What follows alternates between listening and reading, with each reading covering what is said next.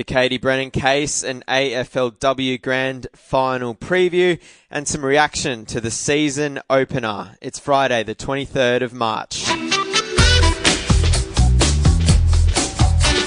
It's time for your daily dose of sporting agenda. Your audio edition of the Fox Sports homepage. The Splash with your host, Phil Pryor. Thank you for tuning in. Plenty of footy, AFL news and analysis to touch on today's Splash. We have had the season opener, of course. It was a thrilling contest at the MCG. Fox Footy's Sarah Olle will join us today. As I mentioned off the top, we're also going to preview the AFLW Grand Final and provide some Katie Brennan updates. But first, a few little headlines and bits and pieces, plus a reminder that Unibet's Expert Edge gives you the rugby league and AFL stats and insight you need to back more winners this season, not to mention offering up a stack of Unibet specials each and every round. The Socceroos preparations are in full swing ahead of Saturday morning Aussie times friendly with Norway. It kicks off at 4 a.m. Here on the east coast of Australia, Australian daylight time that is. Aussie quick Pat Cummins has helped even out the third test on day one at Cape Town following the Proteas' hot start. He took 4 superb wickets in the evening session. The first F1 practice session has transpired at Albert Park down in Melbourne. And the big race, the start of the F1 Grand Prix season is Sunday, 10 past 4 p.m. start in the NRL. Also down in Melbourne, the Storm defeated the Cowboys in a grand final rematch last night. And Richmond rallied to overcome a very competitive Carlton in the season opening game of the 2018 AFL season. I'm joined by Fox Footy correspondent down in Melbourne, host of new Fox Footy program, The Weekend Lowdown, and also journalist for the Fox Sports website, Sarah Olle. Welcome in, Sarah. Hello, Phil. How are you? I'm doing very well, thank you. How is everyone feeling after what was a sensational way to kick off the AFL season proper last night? Everyone's probably breathing a big sigh of relief that we've got one game down, but we've still got 8 more to go for the weekend. But it was a really great way to kick off the season. Carlton came out firing with the opening 5 goals. They stunned everyone, didn't they? And they looked like for a couple of minutes there that they were really going to run away with it. But Richmond are a good team, and good teams always find a way to get into the match. And they did that through some brilliance from Jack Rewalt and some of their small forwards. And, of course, Dusty in the last quarter, he kind of got them rolling with a big don't argue and a big goal in that last term, which saw them win comfortably by about 4 goals in the end. Yeah. But it was a really great way to kick off the season when many predicted it could be quite a one-sided match. But Carlton are much improved, and there's a lot to like about some of the young Blues, including Charlie Curnow and Paddy Cripps. God, they are just going to be absolute stars in a couple of years. They already are. They already are, aren't they? They're such massive players, so big and contested, and Charlie Curnow kicking 5 goals. It was a breakout game for him. Yeah, great to see the Blues heading firmly in the right direction under the guidance of a really good footy mind in Brendan Bolton. Sarah, who do you reckon had a better Thursday, Pat Cummins or Pat Cripps? Well, I've only heard about what Paddy Cummins did with the ball, so I've got to go with Cripper, I think.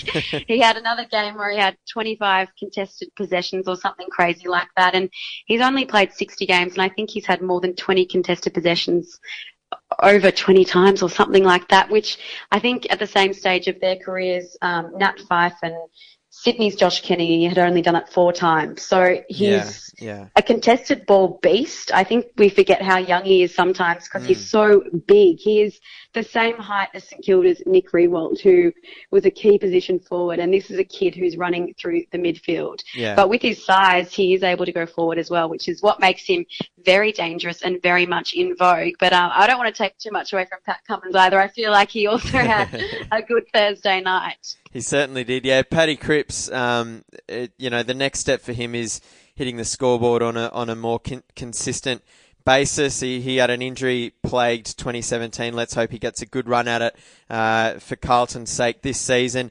Also, this weekend, Geelong, they look set to unleash a trio of debutants. Asava Ratatugalia. No, I didn't go very well there. Lockie Fogarty and Tim Kelly as well. So whilst Geelong, everyone kind of wants to talk about a different trio heading into the new season, there are some new names and some new faces getting a gig as well early.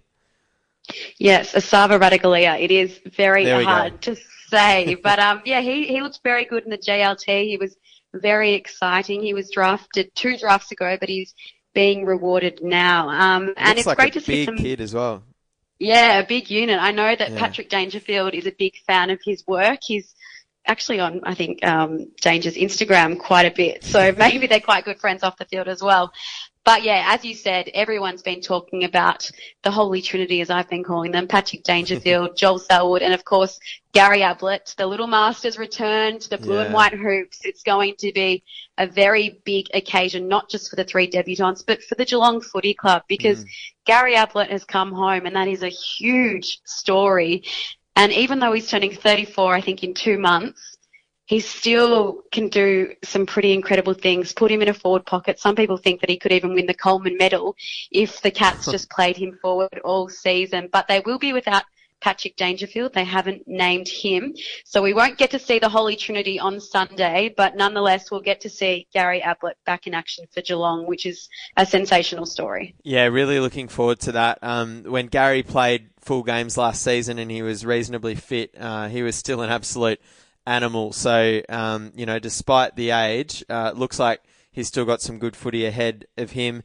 Look, plenty of other great narratives that we could cover AFL-wise this weekend, but I want to turn our attention to the AFLW Grand Final. The Bulldogs take on the Lions, 12:35 p.m. start Saturday afternoon at Ikon Park. But unfortunately, Sarah, I suppose pretty much the entire week of build-up has been hijacked by Bulldogs skipper Katie Brennan being suspended, missing this game, trying to appeal the case, and now it looks like it's heading all the way to the High Court just about. Can you give us just a quick rundown of what's happened and an update as well with this kind of unfortunate set of circumstances? Yeah, so the latest is that the Bulldogs have conceded, and Katie herself has conceded, that she won't be playing in tomorrow's grand final. However, they are going to take this decision to the Australian Human Rights Commission. Yeah, right. So that's going to be their avenue of recourse. Mind you, the Australian Human Rights Commission, any kind of ruling they make is non-binding, so they can't really overturn anything in a legal sense, but it will give the Dogs and Katie something to lean on if they then want to take it to the AFL and say, look, these rules need to change. So basically, the narrative that's been bubbling away this week is that Katie Brennan received a reprimand in round 1, and she received another one at the weekend, and 2 reprimands in AFLW equal a suspension. If Katie was Ken and she got a reprimand, or they don't have reprimands, instead of reprimands they have fines. Yeah. So she would have been fined $2,000, then fined $3,000, and she'd still be playing in this weekend's grand final. The issue here is the reason AFLW players get reprimands instead of fines is because they're not paid enough. So the AFL said, we don't want to be making them fork out $3,000 for rough conduct, because that could be almost, a third of their season's wage. That's why they've got this system in place. It defies common sense, right? Sorry to interrupt. I mean, it's kind of hard to believe that they wouldn't look at something like a a percentage of exactly. In terms of a fine in relation to what they're getting paid. And I label it an unfortunate situation as well, because I think we've all seen the replay of the incident 1,000 times this week, one way or another. And, you know, playing in a grand final is a once in a lifetime opportunity for a lot of people, or a lot of people don't even get the opportunity to play on the big stage like this. A lot of players. For her to miss the game because of this incident is sad.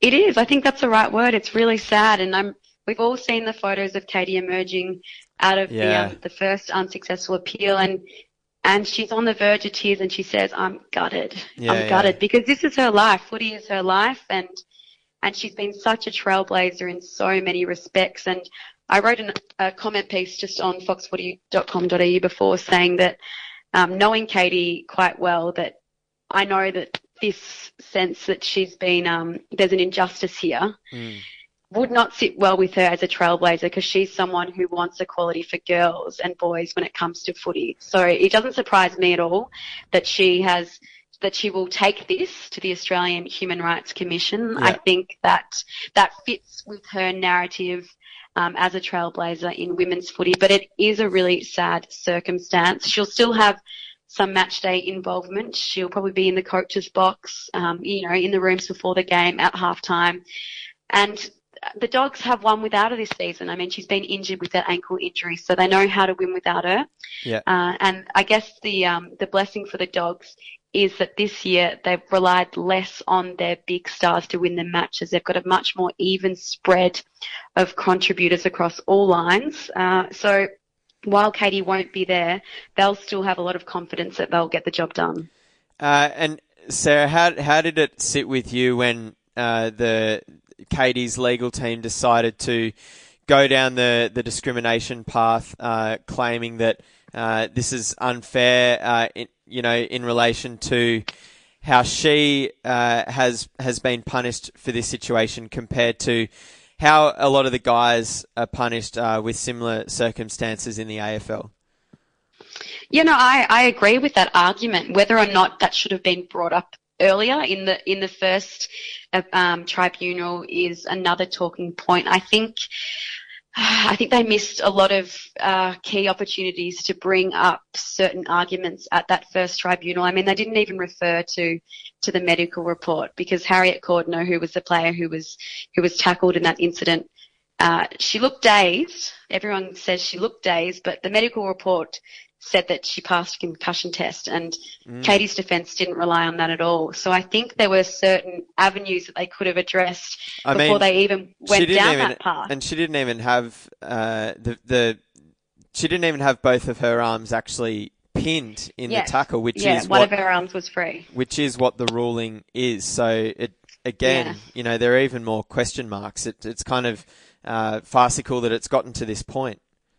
Yeah, I feel like Katie was probably let down on a couple of fronts. One, maybe that her defence didn't take the best tactical approach at the tribunal, and now that, they've got this system in place where the AFL and the AFL Players Association probably thought they were doing the right thing by bringing this reprimand sanction in instead of the fines. But now we have this situation where one of the stars of the league is going to miss a grand final because of it. And as you said before, it's just sad. That's the word for it. Yeah. It's a sad circumstance and story to have to be reporting on. Yeah, for sure. Look, once the game gets underway at Ikon Park tomorrow, that's not really going to be at the front of our minds, Sarah. What are you really looking forward to the most in this Bulldogs-Lions clash tomorrow? Well, the Bulldogs have been the best offensive side all season, and the Lions have been the best defensive side the whole season. Okay. So we're going attack and defence. Having said that, the Bulldogs have also been pretty stingy when it comes to defence, but they both have excellent midfields, very deep midfields. The Dogs led by Emma Carney, who's my pick for the AFLW MVP, which will be on Tuesday night, and as well as Ellie Blackburn, who will lead the side in Katie's absence. Yep. And then on On the Lions, we have Ali Anderson, who's a fantastic story. She's averaging the second most disposals in the competition, and last year she averaged the 95th most. So she's had this incredible year, and she's been really well supported by Emily Bates as well as the skipper, Emma Zilke. So the midfield battle is going to be very intriguing. And then the other thing I'm looking forward to is Sabrina Frederick-Traub, Brisbane's power forward, and her battle with... She had some impact up forward. And that's it. She's one of those big game players who just takes the game by the scruff of the neck. And in a couple of minutes, she can turn a match because she has this incredible ability to take a pack mark. But for someone of her size, she's very good at ground level. Now, she's going to come up against Lauren Spark, we think, who in last weekend's match against Melbourne kept their key forward, Tegan Cunningham, goalless. So it's going to be a very intriguing battle and one which I'm really looking forward to. The only thing I'm not looking forward to is they're forecasting a lot of rain down here tomorrow. So hopefully we can escape that because, if there's rain, it's going to be a tough slog for everyone. That would be a shame. I watched the Lions play last week, and the way that they were moving and transitioning the ball from back to forward half was really silky, really smooth, and I was looking forward to some of that tomorrow. I think the rain might have something to say about that, though. Yeah, it might be a bit harder if the Sharon's soaking wet, but hopefully the game does start earlier than anticipated, so hopefully we escape that rain. Yeah, for sure. And I suppose that time slot is kind of allowing attention to be focused on that before some of the men's action gets underway in the afternoon, some of which you were previewing on brand new Fox Footy show, The Weekend Lowdown, which was on our screens the other evening. Sarah, you're the new host. Congratulations on that gig. How was the first run through? Yeah, it was a lot of fun. Of course, it's show one. It was live, and we're all, trying to find our feet and create a chemistry with all the guys. But it was a lot of fun, and we're looking forward to doing a team show, but doing it a little bit differently. We don't want to just be like every other team show where they have a panel sitting at a desk. We want it to be punchy and fun and young and energetic, and we just want to have a good time. So far we're doing well. We enjoyed the first show, but we've got plenty more to go and plenty more to look forward to. Yeah, you've got your work cut out for you, getting a few comments in there with all those egos surrounding you. Nah, they're good. They let me speak. You just have to talk very loudly sometimes. Yeah. No question. Hey, Sarah, thanks heaps for joining today's Splash. No problem, Phil. Thank you. She's a good sport. Sarah Olle for Fox Footy down in Melbourne. She'll be out at Ikon Park for the AFLW decider tomorrow, and also following this Katie Brennan story as well. She's on Twitter at Sarah J Olle, so be sure to keep up to date with her. She's a big Swans fan as well. Go the Swannies. They're in Perth playing the West Coast Eagles in round one this Sunday. Any further questions, comments, hit me up on Twitter at Phil_Pryor. That'll do us this week. And of course, don't forget, get the expert edge today. Visit unibet.com.au or download the Unibet app. That's a wrap.